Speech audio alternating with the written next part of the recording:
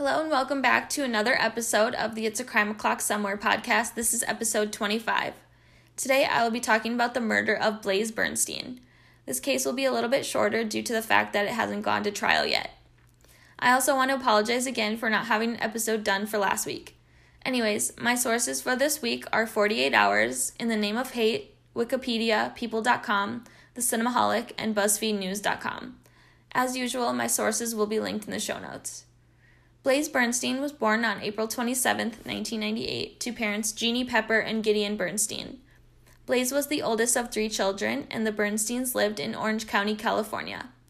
Gideon worked at Leisure Capital Management, and Jeannie was a lawyer turned stay-at-home mom. Blaze was described as friendly, a good friend, insanely smart, and as a risk taker. Jeannie said she called her son the unicorn because of his creativity. They also had an idea that he was gay at an early age, and he eventually came out to them.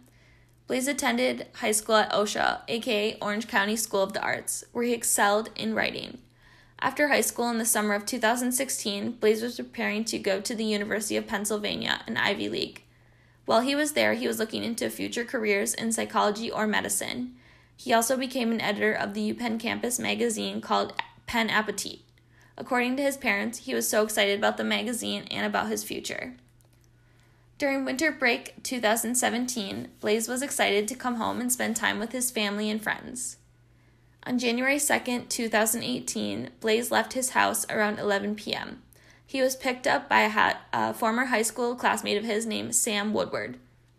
Sam Woodward had attended OSHA until sophomore year of high school. He was described as a loner who liked guns, war, and he appeared angry all the time. Blaze's friend Rhea said that Sam was also described as being racist, homophobic, and sexist, and many people believed that he would come back and shoot the school up. She recalled an incident where Sam had to read The Raisin in the Sun for an acting class.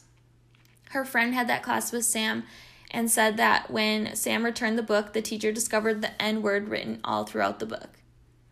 After high school, Sam became more withdrawn. He worked part-time and still lived with his parents.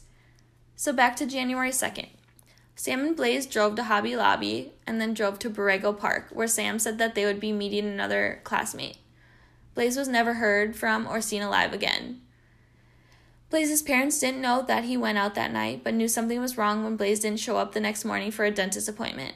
They both rushed home from work and found Blaze's wallet, retainers, keys, and glasses in his room. They called 911 and decided to look through Blaze's social media while they waited. When they finally got into his Snapchat account, they saw messages between Blaze and Sam. Blaze had given Sam his home address. Jeannie and Gideon had never heard of Sam, but Rhea said she didn't know why Sam and Blaze would be together. The police went to meet with Sam to ask him a few questions. Sam said that he and Blaze decided to catch up, but that Blaze kissed him on the lips. Sam said he shoved Blaze away and was disgusted and called him derogatory names. He then said Blaze got out of the car and took a walk. Sam said he waited for about an hour before leaving to go to his girlfriend's house.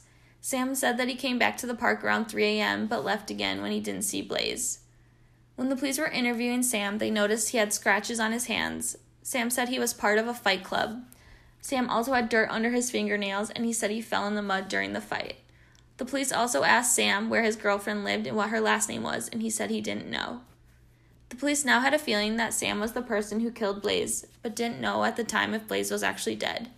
A large search for Blaze began at Borrego Park. Sam showed up on January 4th. This resulted in the police searching Sam's rental car and house.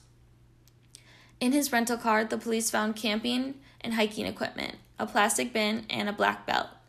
The car also looked like it had been thoroughly cleaned. After days of searching, the police decided to search one more time. On January 9th, after a large thunderstorm, Blaze's body was discovered in a shallow grave. He had been stabbed 19 times in the neck, and some reports say that he was stabbed in the head. Sam's house was also searched. In the house, they found several knives, one with Blaze's blood on it. Blaze's blood was also found in the visor of Sam's rental car.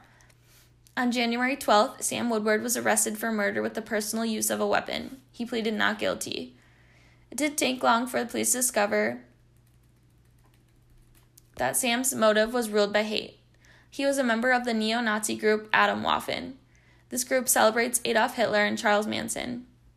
And they also celebrated Sam after it was revealed that he killed Blaze, who was openly gay and Jewish. Sam had also attended a camp held in Texas, and photos surfaced of Sam with other members doing the Nazi salute. In August 2018, Sam was charged with 2 additional counts of committing a hate crime.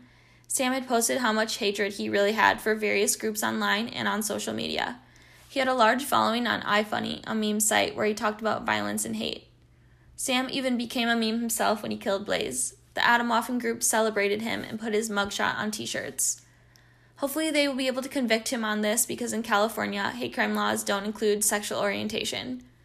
Sam's lawyer, Edward Munoz, said that Sam was, quote, sexually confused, unquote.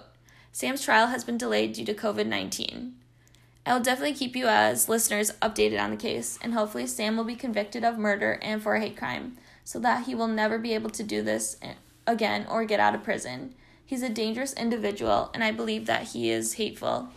He killed the one person he knew that was 100% comfortable with being himself. My book recommendation for this week is The Night Swim by Megan Golden. Summary. After the first season of her true crime podcast became an overnight sensation and set an innocent man free, Rachel Kroll is now a household name, and the last hope for thousands of people seeking justice. But she's used to being recognized for her voice, not her face, which makes it all the more unsettling when she finds a note on her car windshield addressed to her begging for help. The small town of Neapolis is being torn apart by a devastating rape trial. The town's golden boy, a swimmer destined for Olympic greatness, has been accused of raping a high school student, the beloved granddaughter of the police chief. Under pressure to make season 3 a success, Rachel throws herself into interviewing and investigating. But the mysterious letters keep showing up in unexpected places. Someone is following her, and she won't be able to stop until Rachel finds out what happened to her sister 25 years ago. Officially, Jenny Still is tragically drowned, but the letters insist she was murdered, and when Rachel starts asking questions, nobody seems to want answer. The past and present start to collide as Rachel uncovers startling connections between the 2 cases that will change the course of the trial and the lives of everyone involved. Alright, so I love this book. I love that it went back and forth between the current day trial and the past. 2 girls and their families and had their lives destroyed by different people almost 20 years apart. But both girls were from either a poor or middle-class family, whereas the boys were from either rich or well-known families. Rachel is also a badass podcaster and investigator. She wanted to get the truth of what happened 20 years earlier to help the sister of the girl who was killed. She didn't give up and discovered the truth while attending the current day trial and doing a podcast. I was truly shocked by the ending of the book, even though I had a feeling about how it would end. I give this a 10 out of 10, and I finished the book in about 3 days because I couldn't put it down. Well, I hope that you all liked this episode. I'm sorry that it was a little bit shorter, but I'll keep you updated about what happens. And remember, it's crime o'clock somewhere.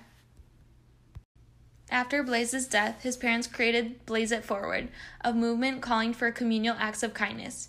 If you want to find more information, you can go to blazebernstein.org.